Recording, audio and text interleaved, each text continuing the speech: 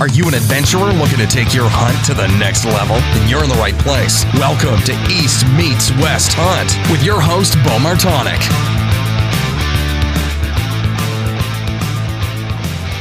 Hey everyone, welcome back to another episode of the East Meets West Hunt podcast presented by onX. The onX Hunt app is a GPS app for your phone or tablet, computer that is created by hunters for hunters, and right now is the most important time of the year, in my opinion, to start using the onX Hunt app. And the way I'm using it this time of year is a lot from my desktop computer. I'll be going scouting new areas, looking, especially when it comes to Pennsylvania mountain bucks, western hunts, whatever that might be.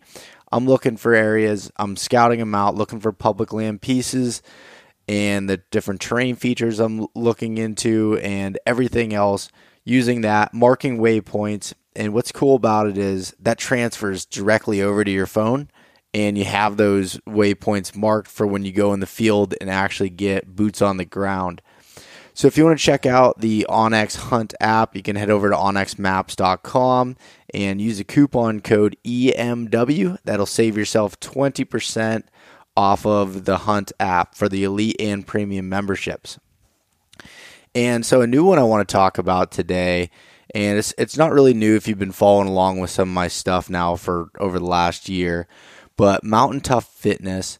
So I've been using the program now for a little over a year, and last year I went through their postseason and preseason program so basically it's an app on your phone or on your computer. You can get in there and check out all the workouts, daily workouts, videos, everything there. That basically it's like a fitness coaching platform that you don't have to, pay hundreds of dollars every month to go to. It's right there on your phone. You complete it on your own time when you want to do it. So last year, by me going through this course and staying disciplined, getting up every morning, 4:30 in the morning, going to the gym, and some of these workouts aren't even in the gym, so I was throwing the pack on, and really everything is built for the hunter. And it makes you well-rounded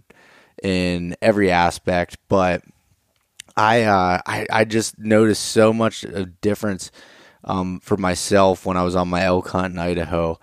The mountains seemed easier to climb. They're never easy, but it just was elk hunts are a grind, and even with mountain whitetail hunting, anything else, they're a grind throughout the season. And the difference between this and other programs is that it builds the mental toughness needed to get through those long days and nights, and then ultimately, once you're packing out the meat at the end, that's the ultimate goal, and it definitely helps out with that. So what I want to talk about is Mountain Tough's new Backcountry Hunter All Access. So what that is basically their postseason strength program, a brand new spring training camp program, the preseason prep program, and another new fall in-season program. So they've also included with that is their Eat Mountain Tough online nutrition that you get free with this package. So it's absolutely the best way to kind of kick off 2020 and begin to live the always ready mentality and lifestyle. So you'll get lifetime access to 12 months of daily online coaching that's trusted by dedicated mountain hunters like myself. So let's break it down a little bit here. The 4-month program is the postseason strength program, building yourself back up after hunting season.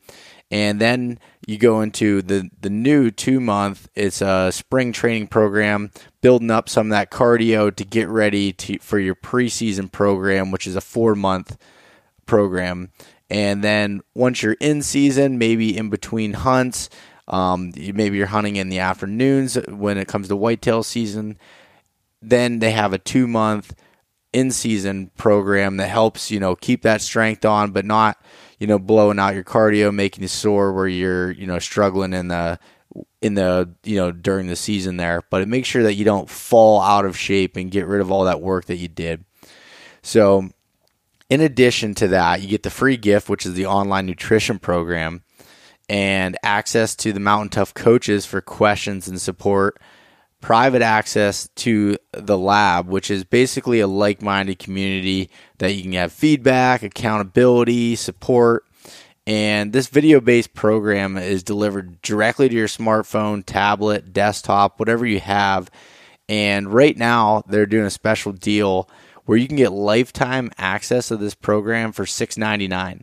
So $699, that's $150 off if you get it before January 24th. And they also have a payment plan, so you can get in there 10 monthly payments of $75. And if you head over to mountaintough.com, which is MTNTOUGH.com, and check that out.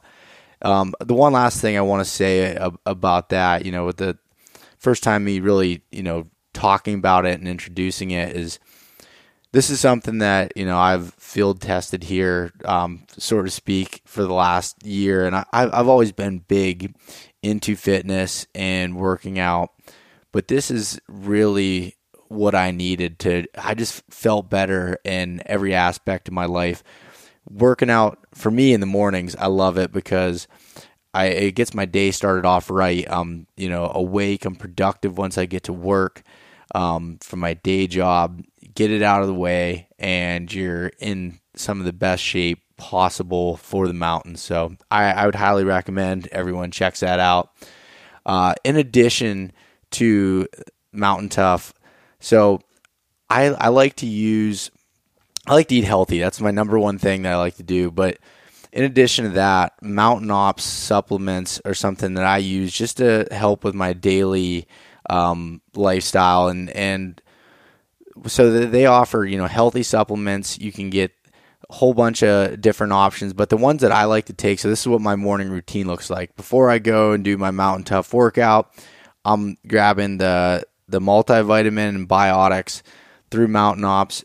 Taking those, I'm mixing up a Yeti pre-workout drink, drinking that on the way to the gym.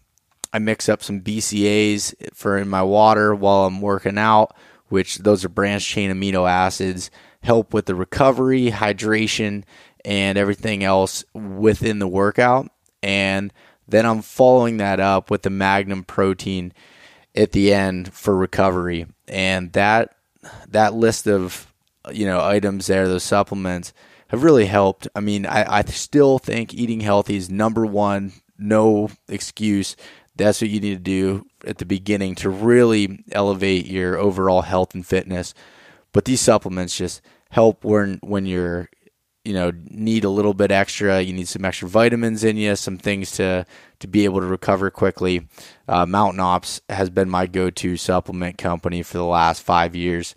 So if you do want to check out Mountain Ops supplements, that they gave out a code for me here to give you free shipping. So if you type in BEAU free ship, that's BEAU free ship, you get free shipping on any orders off their website. So that's pretty cool.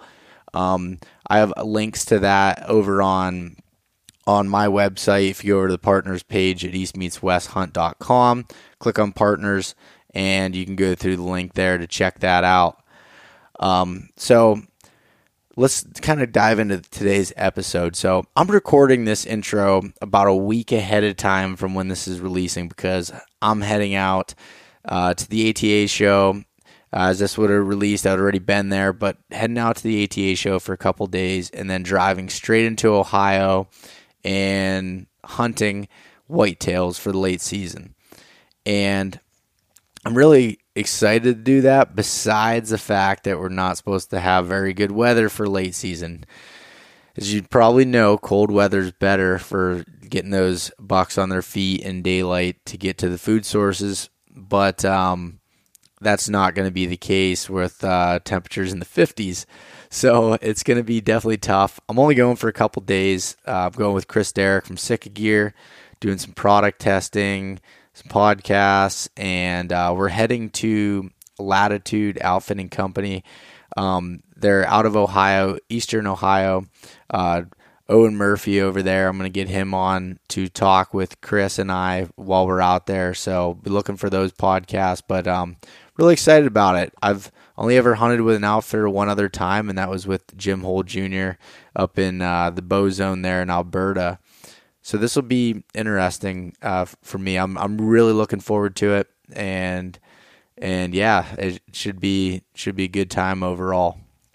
So for today's episode, I brought Brady Miller back on, and we are going to talk all about planning your hunt and understanding the complicated, tag system that the West has. And it's really not that complicated once you get to understand it.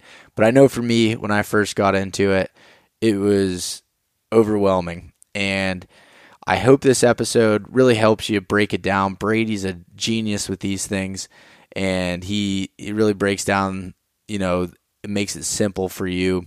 And, we talk a lot about Go Hunt, who Brady works for, another online program membership that I've been a part of from the beginning of my Western adventures, and it ultimately led to finding the location where I killed my elk this year and helping plan other adventures down the road. So I really think this episode will help all of you out there that have want to continue hunting out west, or you have a dream of doing it and, just kind of overwhelmed with the information. I wanted to break it down from a simple with some simple terminology and really start from ground zero with it. So I think this episode will be helpful. Thanks for listening once again, and enjoy. All right, we're live on the podcast tonight with Brady Miller. What's going on, man? Oh, just getting ready for the busiest time of the year for me, application season. So yep, it's pretty much nonstop chaos from about the 1st of January all the way through June. Yeah, and there's always something that's going on, always some application happening. Oh, just never ends right now. It's super fun, but it's long hours. Yeah, I'm sure. And then you go, basically right into hunting just a few months later there. So that's a busy. You're a busy man, I guess. It's super fun in the fall, trying to get all my hunts planned in, but then also have to think about while I'm out hunting. It's like, man, I got to start preparing for the winter when we go, crazy with application stuff, just nonstop draw odds, application strategy articles, and just like. It's a fun time of year, but it's, like I said, also the busiest time of year. I look forward to June. I can actually start writing some more of my personal articles that I really enjoy.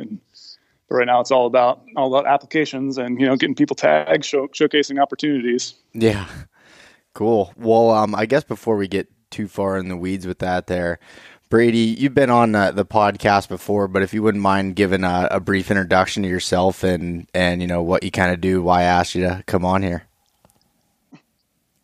Yeah, so my name is Brady Miller. I've been with Go Hunt now since basically we started, which was in early 2014.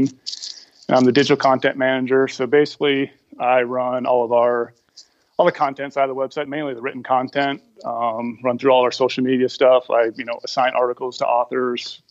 Basically, run through all the edits of the articles, build all the articles up, and then work with a lot of cool writers across the West on. Anything you can think of to how to get a tag in your pocket, to how much it costs to apply, and then showcasing all that stuff in our insider research platform, which basically A to Z helps you, get a tag in the West. That's what we're all about at Go Hunt, is showcasing opportunity, showcasing all we have data scientists that create draw odds and go through everything you need to know, do how to get a tag, how to break that hurdle down of, everyone thinks the West is so hard to get a tag in, but really when it comes down to it, it's actually super easy. You just got to have the right information in front of you to make the best decision so you can actually hunt more instead of sitting on the sidelines like, well, what do I need to do to hunt Colorado? Well, you got to, have a plan kind of built up before you start thinking about it. And so that's what we do based on our daily basis, is just try to think of these cool content ideas, trying to think about cool ways to showcase all these tools to our insider members to get them tagged. So kind of summarizes what I do, a little bit about Go Hunt, I guess, and just I could get in the weeds, so I was trying to to make that a little faster. Yeah. Well, it's funny. I've been, using Go Hunt since I started getting into the Western hunting thing. And what the biggest thing that's helped me out was, taking all of the data that you can find, a lot of the information in other places, but it brings everything into one place and makes it easy to understand. And that's what I love about it. I mean, I will continue to renew my membership every year and be able to, I like even reading the application strategy articles and some of the other ones that are in the insider platform there, that even for states and species I don't even plan on hunting yet. I just enjoy reading them and kind of, plan, even 5, 6, 7 years out. And that's what's real fun about it. Yeah, and that's what a lot of people have to start doing, because like a lot of guys want to come out west, and then you start thinking about it. It's like, well, you can't just, most of these states you can't just go and buy a tag for.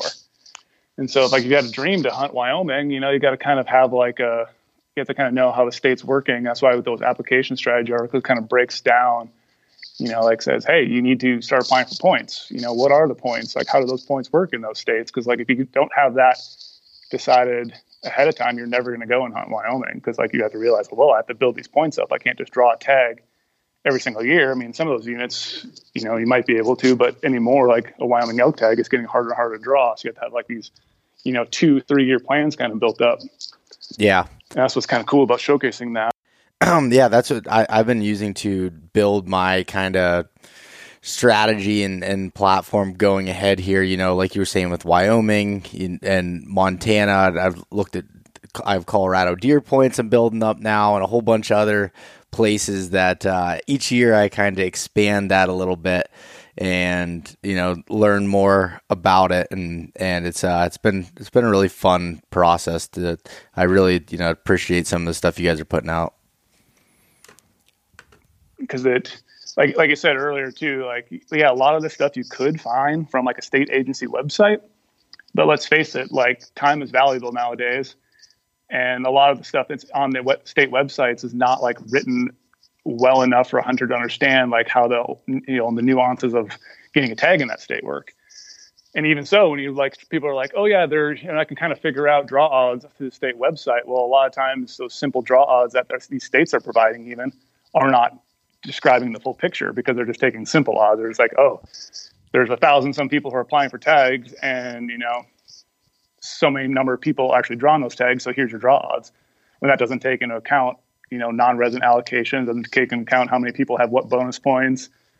And so a lot of times, you could find some of this information on state websites, but we take things to a level that's your actual odds of getting a tag and actual information from the states. And a lot of times we find out states have bad data a lot. And that's why us going through all their state reports, we can pull that out and be like, what does actually this harvest percent mean? Is this meaning bull harvest, or is this bull and cow harvest, or is it spike harvest? Like, what is that information? And so we try to, showcase that people based on what they're actually looking for. A lot of guys might just want to go to Colorado and, shoot any elk. They just want to, fill the freezer with meat. Like, showcase those opportunities, to showcase antlerless stuff, to all the, if you want a big trophy bull, that's what's cool about Go Hunt. As I always say, it's like kind of like when you're researching, it's like a choose your own ending thing. You can enter in all these filtering criteria and then shoot out the results you want, instead of looking at, wow, Colorado has, hundreds of units, but now you enter in all these filtering stuff like public land, harvest success, you'll narrow it down quickly to 5 or 10 units. Then you can start diving in and researching further from there. Just makes things so much easier. It's like I always say, if I had this way back in the day when I lived in Montana, I would have hunted completely different areas. I was hunting some bad spots. I figured out. And what's funny about that and everything is, whenever someone asks me I'm looking at going on a Colorado elk hunt for the first time, what areas should I look at? I'm like, listen, I'm not an expert in any way, and this means, I said, I always point people to, going to check out Go Hunt, because it's, for me, that's what I do. That's 100%, what I go into. And I look at other things, on the side as well, but that is where I'm finding the most of my information, and maybe I find information that makes me want to, research something a little bit deeper. But for the most part, I mean, like you said it perfect, at the beginning where, your time is extremely valuable. And I tell you, for one thing, I don't want to be that person that's sitting there trying to figure out the draw odds by myself when I can go and click a couple different filters and figure out exactly what it is. That's worth the little bit of cash that you have to upfront every year for that. Yeah, and then the same thing goes too. It's like you can also track trends too with, like our standalone draw odds feature. You can see like, a unit might have taken you, in 2014, it might have only taken 2 points to draw. But because those areas are getting more and more popular now in 2019, 2020, it's taking, 5 points or 4 points. So you have to really plan out how you're going to get these tagged, because like, wow, these units are becoming more and more popular. Is that because they're getting better, or is it because they're cutting more tags out? Is it a unit next door that I could draw 100% of the time actually worth my effort because I can hunt it more and learn it more? And that's the cool things you can find out through, Filtering 2.0 and a draw odds thing. There's so many different ways you can find a hunt out west. Like I always joke with people, there's too much opportunity when it comes down to it. You just got to know what you want to look for, what your criteria is for a hunt, what your goals are. There's a lot of fun things you can be looking at. So my favorite thing is, or my biggest problem with it is I have too many things I want to do now and not enough time, it seems like. Oh, I feel the same way. After I did that first elk hunt, was with Born and Raised guys. Now people are like, man, you need to go elk hunting more. And now people are like, Brady, you want to go elk hunting? Like, I know you have points. We could pool our points together and go. And it's like, man, I would love to. But I love hunting mule deer, and it's like I'm trying to balance that with like, what other hunts can I go on while still doing the hunts I want to do? Can I actually draw these hunts? It's like trying to plan out your year can be confusing when you have so many different ways people want you to go, and so it makes it fun though and exciting. You just never know what you're going to draw and how you're going to make your season work out, but usually it works out in the end. Yeah, I have a need, I'm going to say a need to hunt mule deer soon, and I had a tag this year in Idaho, but that wasn't my focus. I was there to hunt elk, and I was there to help my buddies hunt elk too. And so it was just kind of a bonus tag in my pocket. But I really want to hunt high country mule deer pretty bad. And this year I think it's going to be, I know it's going to be off limits. Just I'm going to Alaska to hunt caribou, which is amazing. So and then the other thing, how you are with mule deer is kind of how I am with whitetail in the Appalachian Mountains here, and I need to have my time allotted to be able to do that. But I'm thinking 2021 is going to be a mule deer year. I mean, once you get that mule deer bug in, you watch out. Yep. Well, the only reason my elk hunting partners went with me this year is because they didn't draw their mule deer tags they were looking at, and they were pretty set on going to that. They thought they were going to draw in Colorado, and they didn't. And so I talked them into elk hunting, but the whole time they just kept talking about planning their next mule deer hunt. So they're like, you need to do that with us. But yeah, that's another good thing you brought up too, because you said you had a deer tag and an elk tag in Idaho. Yep. Yeah, so that's another thing too. Like, a lot of people don't realize you can pick up these extra species tags a lot of times that are for the same exact unit you're hunting, and it just adds to your opportunity in the field. Like, am I going to see a mule deer today? I'll go after it. Am I going to see an elk today? I should go after it. Like, I've done the opposite things. Like in Colorado, every year I just pick up a mule deer tag and just randomly pick some units that I think will look good, go grind them out, and we run into elk all the time. And after this last year, I'm now going to buy an elk tag whenever I go to Colorado to hunt mule deer, because I keep having to pass up these awesome bulls, just random occurrences running into bulls. And I'm like, man, I'm shooting myself in the foot right now by not also having an elk tag in my pocket. I should just throw one in there for the opportunity if it arises. Yeah. Because we ran into a lot of good bulls this year in Colorado, and we had the worst mule deer hunt ever, but literally we saw elk every single day. We had multiple opportunities that could 6 points. So it's like knowing what you can pick up in the unit you're at can also be very beneficial, because then you can, kill two birds with one stone in a sense, and harvest deer and an elk in the same week. Yeah, and that is cool about it, because I picked up my deer tag again, almost like a bonus for me, and I had opportunities, and I was there for 2 weeks, and I had opportunities at mule deer bucks. Nothing great, but everything that I would be happy with in a first mule deer. And I didn't shoot him because we were elk hunting and we were kind of just wandering through the timber and, bump into them. And sometimes they just, probably because I wasn't planning on shooting them, that they would just stand up and sit there and stare at you for a little bit, sub 50 yards. And then once I really tried to, hunt them, I couldn't find any. And I spent the whole second week trying to glass them up, and it just was not happening. But that's what I'm kind of afraid of. Once I actually have that elk tag in my pocket, I probably won't see elk anymore. and one last story on that side of things. I was in Colorado in 2017 and saw a 17 bear in the high country over a 7-day period. I mean, it was crazy. I was seeing so many black bear, color phase the whole bit, and I was like, I'm getting a bear tag next year over the counter. I spent double the time. I spent 14 days there, and I never saw a black bear the following year, and I had a tag in my pocket. So be careful with that. Yeah, there's something to be said about them knowing you have a tag in your pocket, those smart buggers.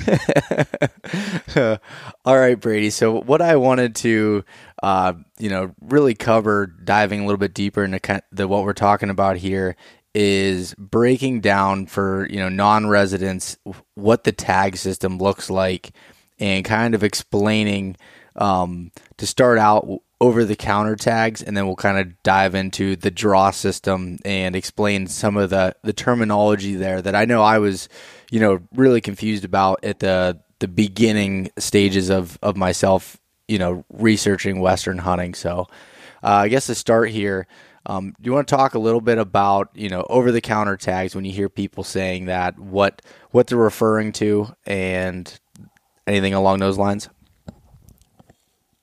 Yeah, so basically over-the-counter is a hunt that essentially anyone can go on and you don't have to put in for a draw for it. So basically, let's say we want to go hunt Colorado. We can drive right to Colorado. We can pick up an over-the-counter license that day at any licensed service agents in that state. So you can have a hunt planned. You can do it every single year. That's what's great about over-the-counter tags, is that you can learn a unit. You can go to a unit. So you want to hunt elk every year in Colorado. You can go to that unit, figure it out the first year. Maybe you get lucky, kill a bull. You and your friends can return back to it next year, hunt the same unit again. Now you have a bunch of, your toolkit of knowledge of that unit and the way the animals move around. You can start to figure that out over and over again, which I think is a very, very valuable thing.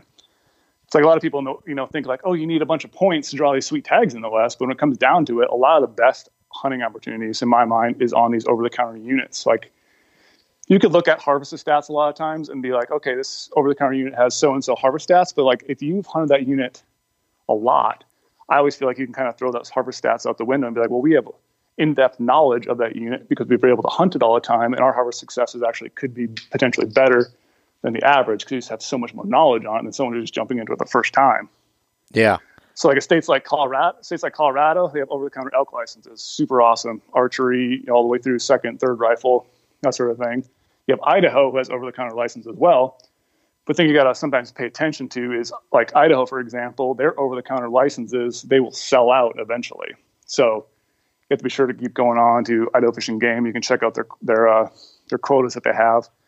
And once those are sold out, they're sold out. And after a certain point, later in the summer, any of the non-resident over-the-counter tags that are left over, you can actually pick up a second over-the-counter tag. So you could potentially take 2 mule deer bucks or 2 elk in Idaho. So that's kind of a cool little feature about Idaho. But over-the-counter tags are awesome. Especially like over-the-counter, you have, like, a lot of people don't know about the over-the-counter opportunities in Arizona.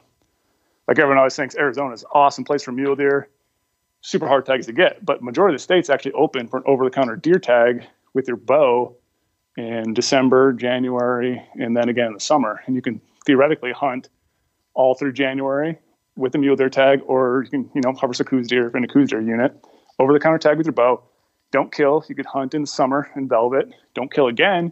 You could go back in December on that same tag and try to take a buck. So it allows you a lot of opportunity to learn a unit and kind of maximize if you wanted to make that your one hunt and you actually had vacation days to keep going back, like around the holidays. It's kind of easy to get away sometimes. Like, you could hunt a ton on an Arizona over-the-counter tag. And so explain. So there's all sorts of weird. I was just gonna say, how does that in Arizona specifically? That works from the time you buy your license. You have 365 days with it. Is that how that works?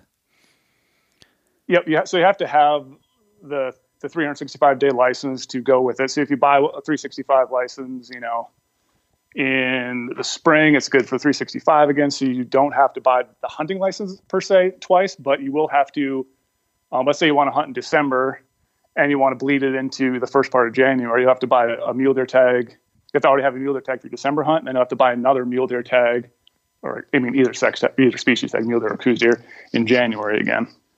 Okay. So you can get by using the same tag, but you also have to keep in mind, so if you're a guy who, let's say you always dreamt of hunting some draw unit in Arizona, if you end up killing a deer on your over-the-counter tag, you cannot draw a permit tag again, because you can't kill 2 bucks in the same year in Arizona. Okay, that makes sense. A lot of people it doesn't really play into effect unless you're a guy who has a ton of Arizona points and you're almost near like that max point pool where you're like, hey, I'm actually going to draw an Arizona strip tag this year. It'd be silly to go try to shoot a over-the-counter buck when you could have, a big trophy tag in a sense coming up to you. That Arizona tag is probably one of the best tags in the West. Because like I said, you're hunting bucks in the rut with a bow, and the weather in Arizona in December, January is not like, nasty weather. Like a lot of people live up north or live in a state with a bunch of snow. Like, yeah, you might experience some snow, but it's like a great time to get out and nothing else is going on. So it's like a perfect time to go, chase bucks in the rut with a bow. Yeah, that's really a cool opportunity. And the one thing that is cool about the way that tag works is that when you buy a 365, where like, a lot of states that have like, say, the license year. For example, I just bought my Ohio whitetail tag today because I'm hunting it. Actually, I'll be hunting it next week. So as you're listening to this podcast, I'll be there at that point. But my tag and license is only good for a month now because the new calendar or the new licensing year starts again, at the end of February, I believe.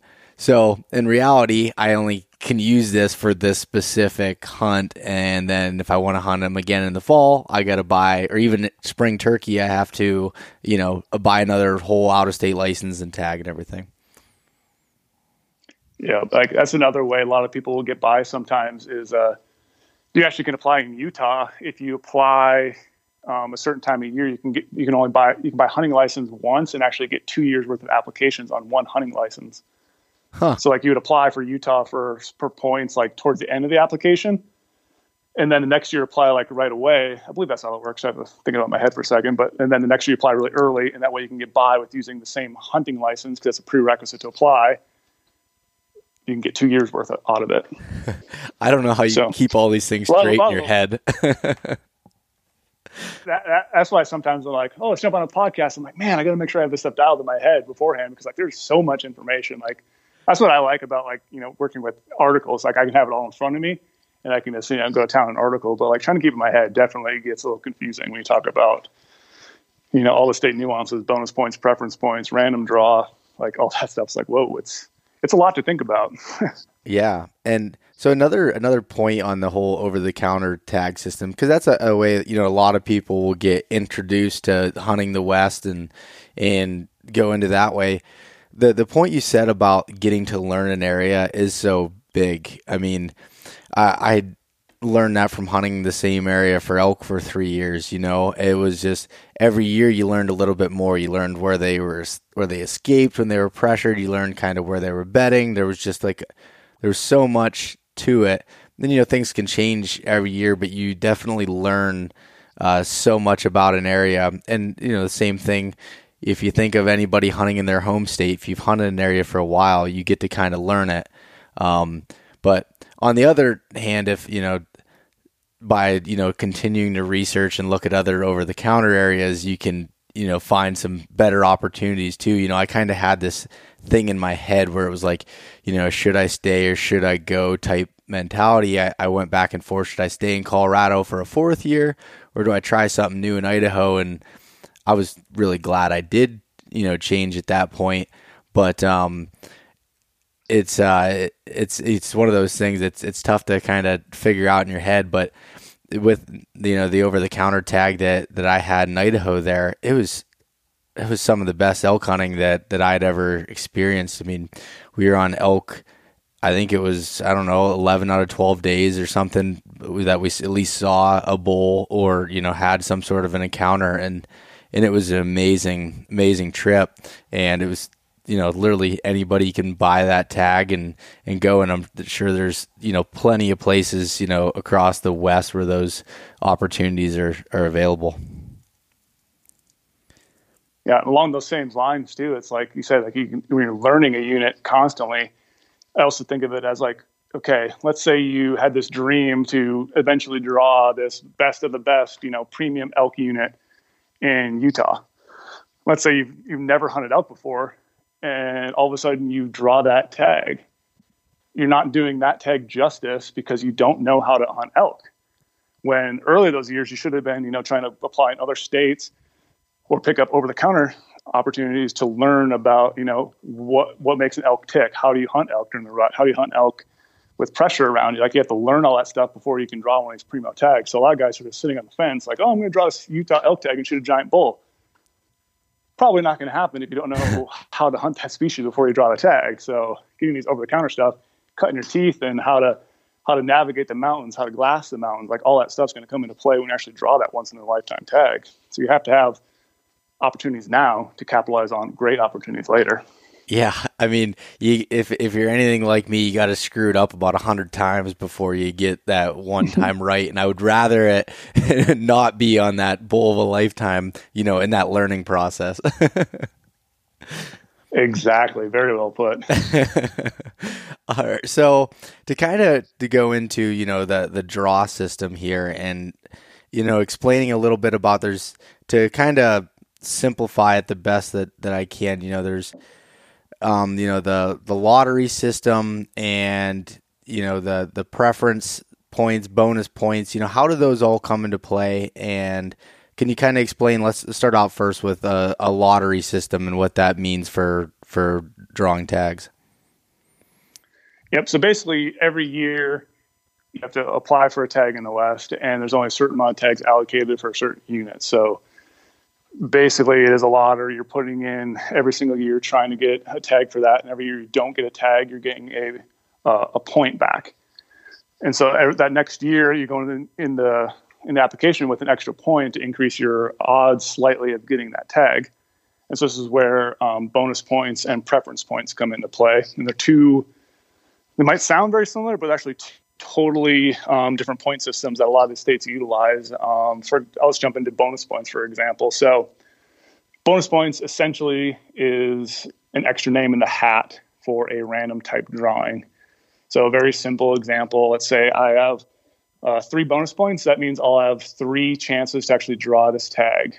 It might sound all good and all, but so it kind of gives everyone a fair chance to get a tag. So let's say I have, like in Montana, for example, I deal with this every year. I have almost max bonus points for an elk permit in Montana. And it sounds really great, but also at the same time, in the bonus point system, it gives anyone who's applying a chance to draw a tag. Just because I have almost max points does not mean, I have great odds, but there's still a lot more people down at that 3-4 point level, and those people are still drawing tags. So every year, my odds sometimes get worse or stay the same, even though I'm gaining more points. It's because a bonus point system, that person who's applying for the first year, they do have a chance to draw, even though it's going to be a very, very tiny chance to draw. And that's what a lot of people have to think about. Like, okay, you're going to be putting in the system for a long time. You need to know how that bonus point system works and how the preference point system works. Another good thing about the bonus point is I fully feel if you're going to apply for a state that has bonus points, a lot of times you can buy a point after the main draw period and say, hey, I just want to, pick up a point for Montana because I'm planning on hunting it down the road, but I don't really want to have a chance to draw this year because my schedule might not allow it. But in a bonus point system, you really need applying for that state every single year because you're never going to be guaranteed a tag in a bonus point draw. Gotcha. That's a big thing for people to think about. So even if you have 5 points, you're like, well, I have, only 3% chance to draw. I'll just buy a point this year and not apply. Well, that 3% might not be 15, 20% in 2 years. That might be, you might have 15, 20% draw odds after you have 10, 15 points. The points, a lot of times like all that point creep happens and the tags get harder and harder to draw. So you might as well put your name in the hat to try to draw it. Like, well, I drew this dream tag. I will make room in my schedule for it. That's why if you sit on the fence, sit on the bench the whole time, not getting in the game, you're just kind of shooting yourself in the foot. And all of us are getting older. All of us are, time is precious. Years are precious. You might as well be trying to get a tag. That's why bonus points, I always say you should try to draw that tag every single year and make room for it if you draw it. It was something you really want. Yeah, no, I get what you're saying. And can you give some examples of, states that run on that bonus point system? Yeah, so Nevada has a bonus point system, and Montana, for example, like I just explained, has a bonus point system. The nice thing about those two states is actually square your bonus points. So me with almost max points, let's, for example, we had 10 points and 10 points squared. That means you have a lot more points than that person who's applying for the first year. But like I said, there's a lot of those guys who are in that 4 point pool range or even a little bit higher.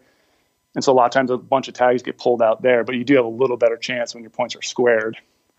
Like a bunch of other states have them too. Like Oregon has a bonus point system. Utah has a bonus point system. It's just a different way states do it. I kind of wish states would all, make things simpler and all use the same system, but it does benefit, different areas to think about like why they do the things they do. Yeah, it just seems like, and again, coming from the East where mostly everything's over the counter, and and some of the things that you do put in the draw, they're pretty similar, processes to apply and the way that the point systems work. But out west, it seems like every state is different. Yeah, and then we'll jump into preference points. So preference point, like I said kind of earlier, is vastly different than bonus points. Preference points basically means the states give the tags to the people with the most points. And this is a very important thing. Like a state like Colorado, they're based on a preference point system. So I feel like a lot of people are, thinking like, hey, I want to hunt Colorado this year. I've heard this mule deer unit's pretty good. I want to try to draw that unit. And they put in for it. And they're like, man, I didn't draw. Like, what's gives? They apply for it next year. Same thing. They don't draw. They're sitting on the sideline the whole time when really, if they knew how that preference point system works, like let's say that tag took 5 points to draw and they kept applying at 0 at 1 point. And they're like, man, why am I drawing? Like I have another year's worth of points. I should have a chance to draw. But the way the preference point works, only those top point holders are getting those tags. So in a sense, they had 0% draw odds to even try to get that tag. Maybe they really wanted it and are worth waiting for it. And that's a good strategy too. But it's like, if you're willing to hunt any unit in Colorado and you just want to hunt, like you should not be applying for a hunt that you have 0 chance to draw because you'll never get it under a preference point system. Okay. And then the one good thing about a preference point system is though, like unlike the bonus point system, you never know when you're actually going to draw because you're never like a max point holder, not guaranteed a tag. But preference point, eventually you will be guaranteed a tag because you could be one of those max point holders. So basically on Insider, one great thing about our standalone draw odds area is you can kind of see the point trend and where that like break point is. A lot of states like Colorado say you have 0% chance up until this point level, and boom, now you have a chance to draw that tag. But you also have to think about too, like I said earlier, point creep, which is basically more people are applying in that unit than there are tags available. So all of a sudden, let's say that unit took 4 points to draw, and you're like, man, I have 3 points last year. Now I'm going to have 4 points. We're going to go hunting, mule deer this year. Well, let's say something happened in that unit and so a bunch of, big deer got shot. People knew about it. They told what unit it was. Now a bunch of guys who have 5-6 points decide, hey, we're going to, jump on this unit and apply for it. So now they'll be guaranteed a tag because they have a higher points. It's going to make that point level for which you have to draw a tag jump up a point or maybe even jump up 2 points. So it's also like a planning strategy. I think, is this unit trending upwards? And you actually can put those, how many points you have in the Insider, our standalone draw. Let's say you had 1 point this year, and I'll show you, you had 1 point in 2015, 2016 you had 2. It'll track your points all the way up. You can kind of see that trend line of eventually I might be able to draw this tag, or this tag is actually every year jumping a point, and I'm actually never going to have a chance to draw it. So that's when you have to jump in and be like, man, I need to reevaluate my strategy and try to find a unit that might have similar deer quality that I'm looking for or just similar terrain that I like to hunt and jump somewhere else because you might not ever catch that sort of point creep. Yeah, and one thing that's cool about using the Insider, the Filtering 2.0 is just being able to, So say you had 2 points for Colorado deer, and you're like, I just want to see what my options are. You're not set on a specific unit, and you can go in and, put the filtering slider bar there, say to 100% success with 2 points, or 100% chance of success with drawing with 2 points, and then it basically just outlines all the units that are available. Then you can kind of dive into each of those units and be able to, then look at the additional data to be able to figure out where you'd like to go. Yep, that's one of the most powerful tools is like that filtering 2.0. Like I said, it's like a choose your own ending thing. You can choose to, I just want to hunt now. And you can, like I said, put that slider all at 100% with your point level, and boom, those are hunts theoretically you could draw and hunt right now. And the other good side of that too, a lot of states have like second choice tags. And so if you draw your first points, you lose your bonus points or you lose your preference point. But if you draw your second choice, you get to go hunting that year and you can gain a point. So you also can put in like, I want to save my points in, for example, Colorado this year, but I want to hunt Colorado. What are my odds of drawing second choice tags at 100%? I just want to go to a unit and learn it. And you could do that. And maybe you can also throw it in there too. Like if you're a guy like me who wants to hunt mule deer, like third season mule deer, Colorado, everyone always touts that as the best because bucks are kind of getting ruddy. You have a lot of snow happening, but like you want to save those points up and actually draw a third season. Well, what I would do, my strategy is I want to pick up a second season tag because a lot of times those you can draw second choice or those are leftover tags. You can pick up a second choice or second season tag in that unit and kind of scout it out ahead of time until you draw that third season tag. So it gives you another leg up on the competition who never been in that unit before. Now you know how the road system works, where most people are hunting, how does pressure impact deer, like all that stuff will play into it too. And you just like figure out those nuances of how you can get a tag more often. And that's what's so sweet about Insider. I mean, it opens the door to a lot of opportunities when you start digging into it. Like, man, I can hunt this every year and build a point. Like, more hunting's always better. Yeah, I was gonna say. I mean, you seem to hunt Colorado decent amount for mule deer, and and if you were just relying on drawing say higher point totals and stuff, you wouldn't be able to do that without that second choice opportunity. Is that kind of correct? Yeah, that's 100% correct. And guys like to build points up, but I always say points, you can't eat points and points don't look good on the wall and you don't have any hunting experience when you build points. So like me in Colorado, like I just bounce around. Like literally you can throw a dart on the board on Colorado and boom, that could be a good mule deer spot. Like it's such a great state, especially like to hunt it every year. Like you have to be able to bounce around in Colorado to hunt mule deer every year. You can't wait on, this tag takes 4 points to draw. I'd rather hunt mule deer every year, pick up those easier to draw tags or those leftover tags or stuff like that. Like every year hunting, you're gaining more experience. And that's why I think a lot of my success in Colorado came to just being willing to move around, not getting stuck on, this is the trophy unit because so-and-so said there's, giant bucks here and it's worth waiting 5 years to draw. Well, in 5 years, a lot can change in a unit. Like it could be a great unit then, but by the time you get enough points to draw it, all those other people knew about it too, and were killing bucks before you got there, and all of a sudden the unit's not as good as it was 4 years ago. You're behind the trend. Like through Insider, you can find all this little hidden gem stuff of like getting there before it becomes too trendy, and most people will then end up applying for it and point group goes higher. Like that's why hunting things every year and picking up easy to draw tags, I think is a way better strategy than waiting for dream tag. I have a lot of states I consider dream opportunities, but for the most part, I want to hunt every year. So it's how am I going to do that? I got to pick up tags that are easy to draw or do a lot more over the counter stuff. Yeah. And that was a mistake I definitely made earlier on with elk hunting and not. So the first year I was out there, I saw some people during that early muzzleloader season killing some good mule deer bucks in the area, and we'd be glassing the high country and see some good bucks. But then the next year I went out there and I was like, I'm going to save, I think I had 1 or maybe 2 mule deer points. I'm like, I'm going to save these points and just wait till I was going to focus on mule deer to hunt them. And I could have drawn that tag with 1 point and it actually had a chance even with no points. But I was so mad at myself once I got out there, and I went out for the opener for elk and was just seeing some awesome mule deer.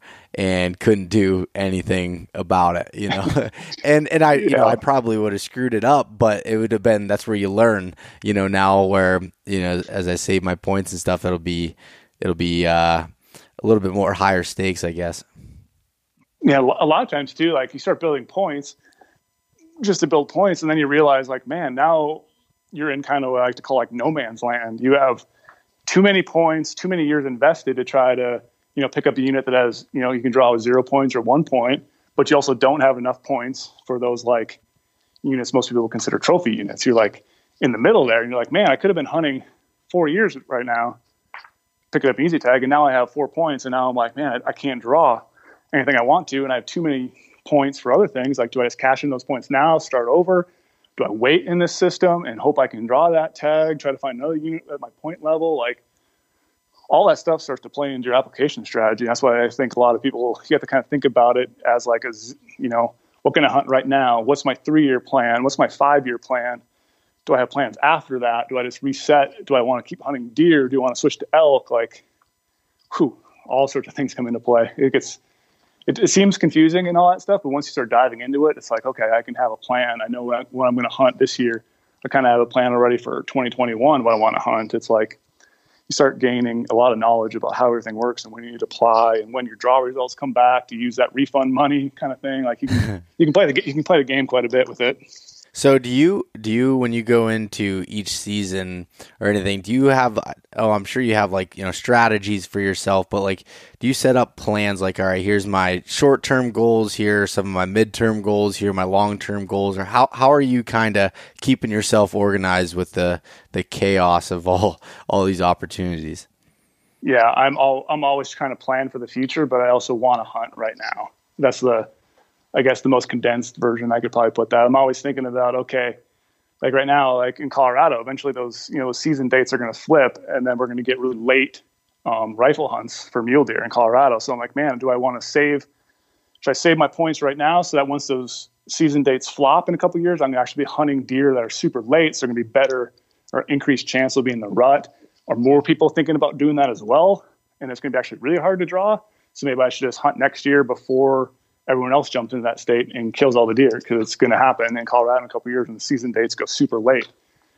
So it's like I have to think way ahead, but also I want to hunt right now. Like I do not want to, you know, sit on the sidelines and, you know, build points. And when I can, you know, choose a different state to go hunting or go, you know, pick up an over counter tag, or should I, you know, try something different and do something crazy? Like you're talking about doing, should I go hunt Alaska caribou? Like, should I take a year off and just make that, you know, one of my main hunts and then, you know, build points for that year? It's like all comes into play. How are you going to think about it? Yeah. And do you, as far as like the application deadline, so when you have to put in for the tags are, you know, different in a lot of states. And so, I mean, does that go into your strategy as far as when you're planning these things out?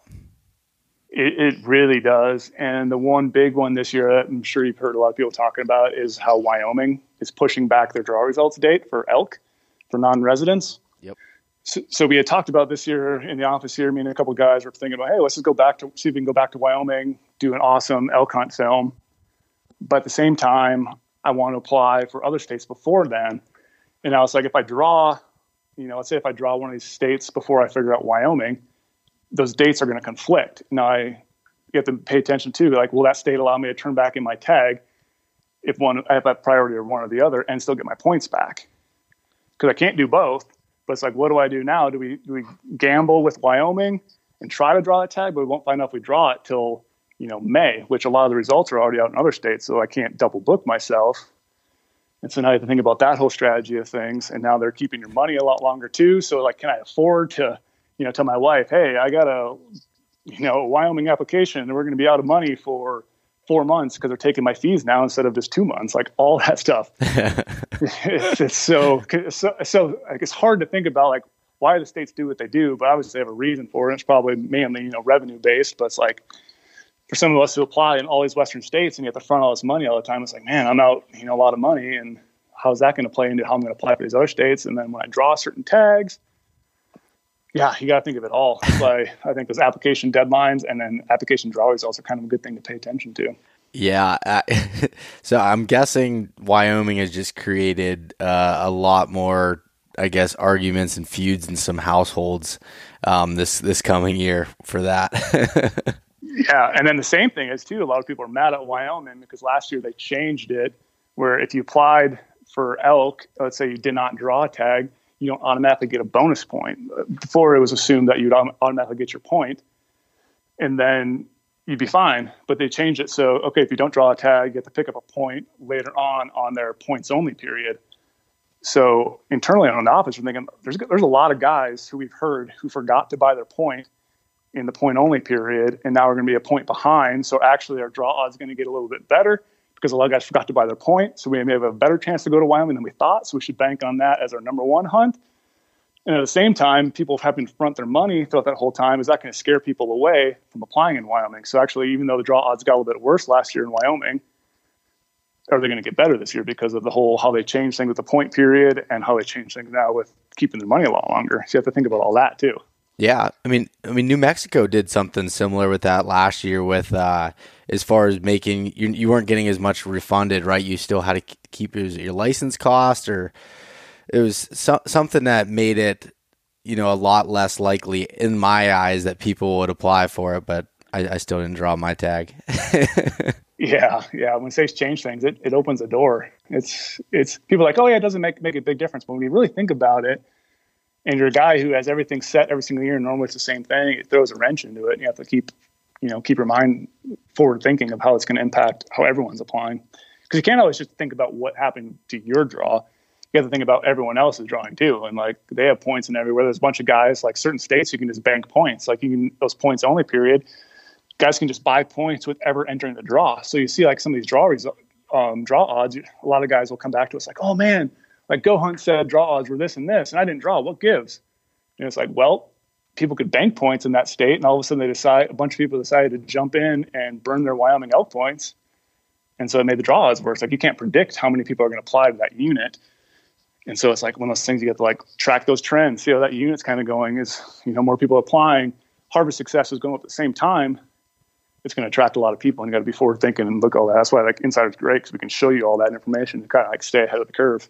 Yeah, and between the filtering 2.0 and then the application strategies, I mean that's been my ticket for kind of going in and finding these places. And just to give a kind of a case study with it is when I decided on where I was going in Idaho last year, I used filtering 2.0 and I narrowed it down to, I think it was like 8 units or 8 zones, I guess, that I had. Or units, and then I kind of looked at what zones those fell in and the tags and everything. I started, narrowing that down even further and further, and everything just made sense to where I was going, from the success rate, the harvest success rate with archery equipment, down to the bull to cow ratio. You can look at those type of things, buck to doe ratio, and everything else that was involved there. It was the kind of terrain I was looking for. Give us descriptions, photos, whole bunch of stuff there. And again, those were my personal goals that I had, and I found that hunt that fit that, that, I guess, my goals, and it ended up working out. And I just think that's awesome to be able to do that instead of getting kind of lost in a sea of information. And the number one thing that I messed up from the beginning was starting learning about Western hunting was reading too many forums. And you can spend hours getting useless information on forums just to get one little gem, maybe. And yeah, it's funny. I've definitely done the trick. Yeah, like, I'm going to search, this forum for this information and start reading it after I've hunted it. And I'm like, wow, I can tell that guy is steering someone to a different unit. I can tell that guy is steering to a different unit. Like, it's hard to get valuable information on the forum. And that's like those unit profiles. Like, we have all the description stuff at the bottom. Like, a lot of guys are like, man, we wish you would like give more information about this unit. Like, where's a good spot for me to park my truck to access this national forest? Like, is this a good area? Is this a good area to glass? And like, you think about it, it's like, you really want us to put that on there so everyone can read it? And like, everyone's going to go there. Like, we try to give like a good baseline information for people to go off of. But then if we get too much information, it totally wrecks the spot. And then you would come back to us like, oh man, you blew that unit up because you told everyone to go here. That was my honey hole. I've been hunting there with my dad for 15 years. And it's like, it's a fine line you can play with how much you can give away. But the best part about it, like, numbers never lie. Like, that's what you said, like bull cow ratios, harvest success, like public land percentage, like all that stuff can play into what you're looking for in a hunt. You can use the data. I think numbers are way more powerful than any written narrative about a unit. So it's like, yeah, that's a lot of information I like to lean on. Yeah. And we could dive into, 100 different scenarios within that. And like I said, I really would encourage people just to check it out and try out the free trial. Do you still give the free trial or Go Hunt? Yep. For free trial, we normally crank that up in the summer, kind of after the application period, just so, it'd be a little tough to give someone a free trial right now, then they could use it for their application season. Yeah. But once they do get a free trial, we always run that. I think it's like July through October. That gives them access to every single piece of information we've ever came out with. Like, they can dive into all the application strategy articles for the last, however many years.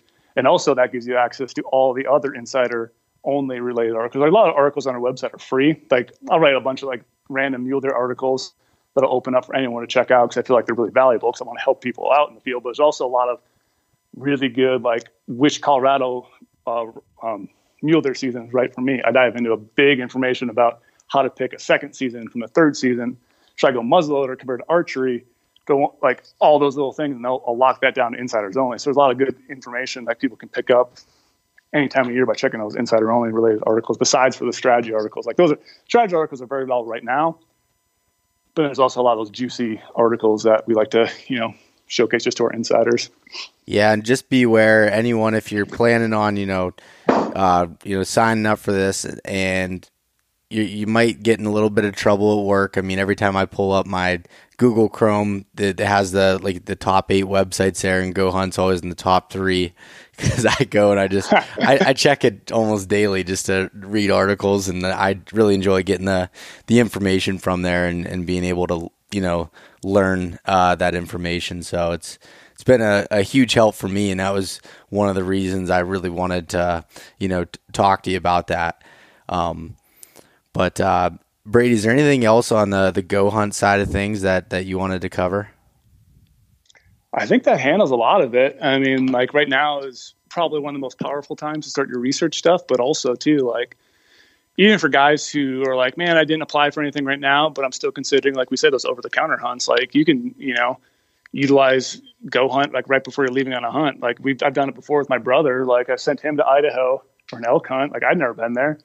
But we just, got on Go Hunt, started filtering out all these places for Idaho over-the-counter elk, and he was going on the rifle season. We bounced around ideas between 2 different units, and this was like a week before we went out there. Like, we were kind of scrambling because you just picked up a tag, and, like, you can find a hunt fairly fast. If you're like, oh, I need to fill a hunt in my calendar. Well, boom, jump to Go Hunt, go to the over-the-counter stuff, figure out what's available to you right now, and then learn it really quick, and you can go out and have a good hunt. Like, it might seem like a lot of information when you start going through it, but once you start playing around with filters, once you start playing with the draw odds, like, you'll learn it pretty quickly, how to navigate it, and just helps you out a lot. Like, if you start a regulations book and it says unit XYZ, season dates are this, here's how many tags to give out, you don't really know what that unit is. Like, is that a good unit? Is that unit all private? Is that all public? Is, that unit harvest success is going down?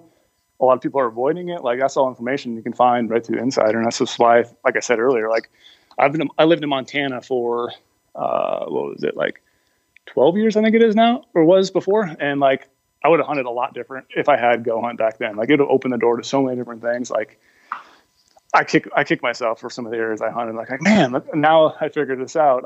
I've hunted here based on what I found on Insider. And it's like, we've had success every single year because of it. It's like, it opened my eyes to all the opportunities.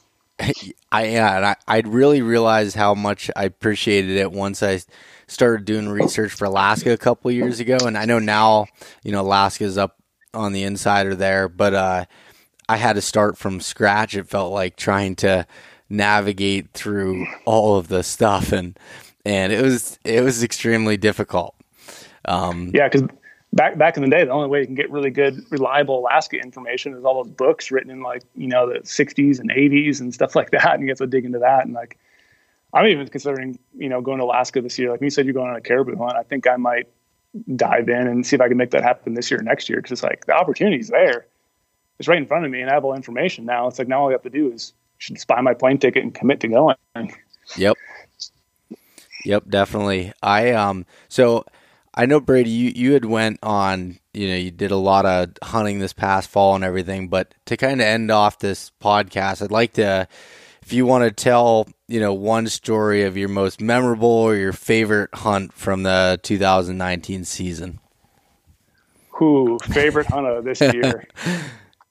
I got one that was my least favorite. I'll just touch on that quickly. That was Colorado. Usually Colorado treats me very, very well.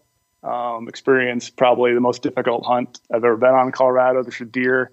I don't know where they were. They just were nowhere we were at. We hunted all the way from 11,000 feet down to the lowest part of the unit. I still hunted in timber, and I hate still hunting for deer. It's just, I just want to poke my eyes out. I don't feel like I'm very effective walking around, especially when you have like another hunter behind you, one of my friends, and we have a camera guy. It's a lot of noise. Yeah.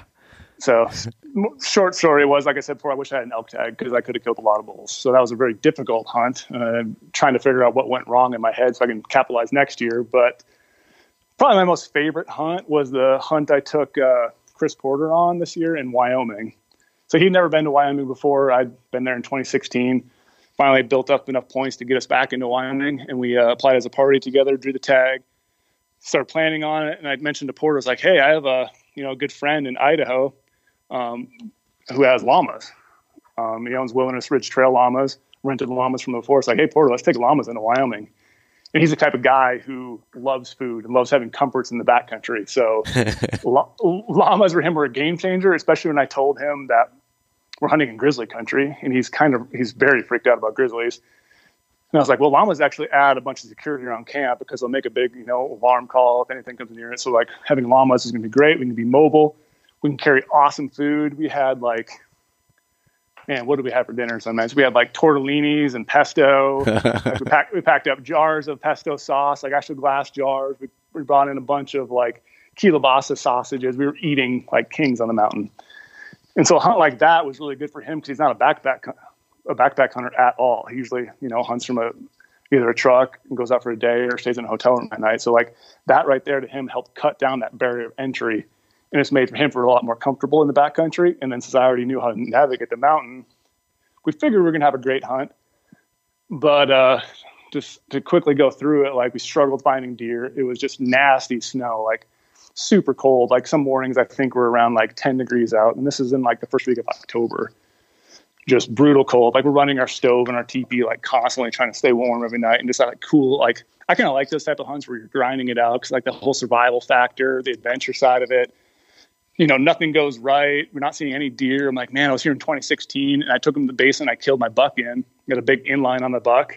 And I was like, why I wanted to kill that buck in 2016 because I never killed inline buck. I took him that basin. I was like, man, Porter, last time I was here, it was the last day of the season. I saw 14 bucks in this basin. Very similar conditions. It's cold, snow. We're going to have an awesome time. We started there. Showed up the first morning. Never saw a single deer.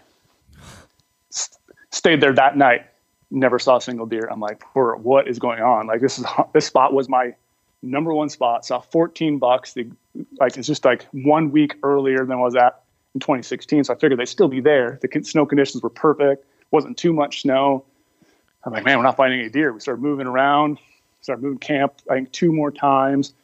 And breaking down camp with llamas sounds great, but there's a lot of stuff you got to do to pack up a llama, weigh all your panniers out. Like moving is not a fast endeavor. So we're like, man, we got to maximize our time moving. We'll go out in the morning, pack up everything, move. So yeah, we moved twice. Ended up finally finding some deer. Like I think I found like 3 bucks up to this point, like just tiny bucks. And I was off like hiking in the deep snow all by myself. Like, Porter, I'm going to go on a scouting mission. I'm going to go way up high in these rocks, try to find some deer. Found those, smaller bucks, but I did find a buck really far away. It was like 3 miles from our camp. And this is just not like 3 miles rolling hills, get there really fast. This is 3 miles, like drop down one ravine, climb up another mountain, drop down this north-facing slope, side hill around this big boulder field. And I was like, Porter, tomorrow we're waking up early. We're going to hike all the way over there and we're going to kill that buck. And like the Digiscope footage I had got before was like, you could tell it was a decent buck, but you didn't really know for sure. There's a bunch of elk on that hillside too. So I'm like, man, I hope these elk can spook the deer out, but we're going to go in there tomorrow and we're going to kill that deer. And we went all the way, navigate all the way in there, set up on my glassing point, getting about the same time of the evening the night before, looked all the way across and was like, boom, I had him in my spine. So like, Porter, there's that buck from the night before. And he was like, what do we do? How do we want to approach this? And I was like, well, I'm confident in my rifle. I shoot it all summer long. I hand reload everything. Everything's dialed. I'm going to take the shot right from here whenever he steps out of that timber. And it was a little bit of a chaos mess for a while because I sat down on the buck, getting ready to shoot him. Goes back in the timber again. I'm like, man, he's gone. Now we have to wait till the evening, comes back. Like, I don't think he's going to come back out. 30 minutes went by. I didn't find him. All of a sudden, boom, I located him again. He starts coming back up. Sat back down to the gun. Try to control my breathing, do everything right I could, touch the shot off, hit the buck just perfectly. It's like one of those situations where I always hear like, oh, I could walk up and I couldn't put that bullet any more perfect. It was that situation, just like went from the lowest to lowest to the highest of highs, like super, super fast. We're all hugging. Like we just struggled, had the worst hunt ever. We thought we only saw up to that point, like I said, 3 or 5 bucks. It was very, very low numbers of deer. When 2 years ago, deer were everywhere. And just like that capped it off as like, wow, this is like everything I wanted to hunt. We struggled to survive all the snow, grinded it, took Porter on a death hike. And then the worst part was when we packed that buck out. Because I was like, oh yeah, we kind of got, we know the idea of what to go back, but we're not going to go up and over all these mountains. We're going to try to cut down below the valley and then get to the ridge and then kind of go up the valley below where our camp is and then get back up top. So after we took a bunch of pictures of the buck, I deboned them all right there to make our packs light. I was like, man, I don't want to come back here tomorrow. Like that would suck to go all this way to get more of the meat. Let's just suck it up. I'll carry the meat, help the camera guy. He'll like carry some of my spotting scopes, some of our gear so we can have all the meat. We didn't get back to camp until I think 3:30 or 4 in the morning. Holy cow. And I think I shot my buck. I don't know what it was. It was like an hour and a half before dark. And like while we were hiking back, like we kept like going down and up, kind of getting somewhat lost in the timber, looking at our maps, like, okay, yeah, we're making the wrong turn here. We have to go back. And like at one point I was like, Porter, my headlamp's about to die. And like, I do have a backup, but do you guys have backup headlamps? They're like, no. And they've been running their whole headlamp now for like 5 days straight. I was like, do you guys have backup batteries? They're like, no. I was like, crap, I don't have my portable charger. I can't charge my headlamp right now. I don't have batteries either. We all forgot AAA batteries. We all forgot our charge packs. And here we are in grizzly country with meat on our back, hiking in the dark. And at one point I was like, we just need to sit down. I was like, let's just build a fire and just camp out here for the night. And they were all freaked out. Like, no way we're doing that. Like, there's no way in hell we're going to camp in grizzly country. And like, I'm like worried because like I have a fresh headlamp right now, but I also don't know if my batteries are great. Because at one point I caught my flashlight or my headlamp on earlier that day in my backpack, like my backup. So like my main headlamp died. I'm on my spare. I don't know how good theirs are. And then at one point they're like, man, like we haven't seen any grizzly tracks yet. This is really crazy. And like, I still haven't told them this. I think I told our camera guy that later, but I was actually smashing bear tracks because I was leading in the mud. So they wouldn't see them behind me because I didn't want to make them nervous. Yeah. And it was just one of those things. Like finally we got back to camp and we're like, holy crap, that was a long day. And then we slept till like, 1 the next day and just like that's the kind of adventure like I want in the hunt. It wasn't the biggest deer in the world. It's still an awesome deer with a big mass. And he was all regressed because he had a big old nasty, like cancerous looking growth on his face. Mm-hmm. And he was like super skinny body. Like you could see his rib cage in the digiscope footage. And like we got up to him, his neck was so skinny. Like then later on I took his, started cleaning out his head. His whole bottom jaw was all rotted out. He could barely eat. It looked like he was going on the downhill. So I felt kind of good taking that deer out of the herd because I didn't think he was going to make it. But overall, like a phenomenal hunt. Everything I want in a hunt. Shot a deer, had a great experience with someone who's not comfortable in the backcountry. We're in grizzly country, got out safe, and it's had a cool story to tell afterwards. And we filmed it too. So it's going to be an awesome, thing to look back on. Oh man, that is so cool. I love those type of hunts too. And at the time they suck a lot of times, and it's they make the best stories though. Yeah. It's like one of those ones you look back on. It was like, man, we did some stupid things, but we came out in the end and it was all good. No one got eaten by a grizzly.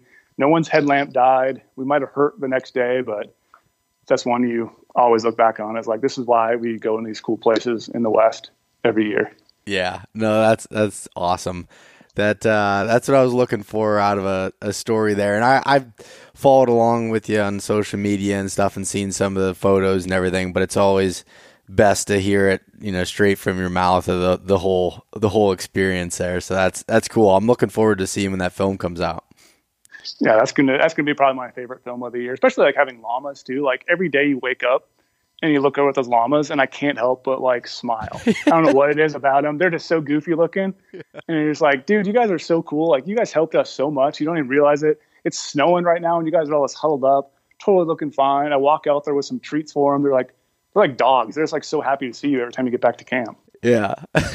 Llamas, I've never hunted with them, but we were set up at this spot in Colorado, packed back in, and the next like little meadow up, there was someone else had set up a camp. They brought in llamas, and so we'd be walking back at night and go past their camp, and just I like you said, all you can do is I laugh and I smile every time I see them because they're just such goofy animals. But yeah, they're pretty cool. Like if you get a chance to ever use them, like I highly recommend it. Like it not only makes it like easy to carry your gear in, but like I said, at camp every night adds that safety factor. You know, you can pack all that meat at once. If you have a bull down way, you know, in September, like you can get the meat out and know it's going to be fine. Like there's a lot of benefits. Yeah, cool. All right, Brady. Well, I think that's we'll end it with that story there, and I want to appreciate you coming on. So would you like to give some more information for people to be able to find out some of the information, some of the content you're putting out, and also with Go Hunt? Yeah, so a lot of times right now we're posting a lot of our content just all over the Go Hunt webpage, so it's just gohunt.com. And if you want to check out our insider, all the benefits, just gohunt.com/insider. Right now, like I said, there's a lot of application strategy articles coming out. Those are locked to insiders only, but those are very valuable for people trying to get in the points game or figure out how to navigate a state. And also, just check us out on Instagram. We have a lot of cool content. A lot of our Instagram stories are, swiping up to our cool articles, and also share a bunch of stuff on my personal account too. And I'm always open for anyone to reach out. Like DMs, I love responding to DMs. So if people want to, reach out to me, send me a DM with a little question, I'd be happy to get, back to people. I'm always willing to showcase, the opportunities we have in the West and, help someone out, whether it's gear suggestions, clothing, what I think about, mule deer during this time of year. Like I'm always game. Cool. Well, again, thanks for coming on, man. It's always a pleasure. And I know I'm going to get shit for not talking to you about mule deer for the second time having you on here, but we'll get into that at some point. Yeah, we definitely have to. I could talk that for a couple hours. So. All right. Well, Brady, you have a good rest of your evening, and we'll talk to you soon. Hey, thanks for having me. Thanks so much for listening to this episode of East Meets West Hunt with your host, Bo Martonic. For more great content and to stay up to date, visit eastmeetswesthunt.com, Facebook at East Meets West Outdoors, and Instagram at East Meets West Hunt. If you enjoyed today's episode, please review and subscribe, and we'll catch you next time.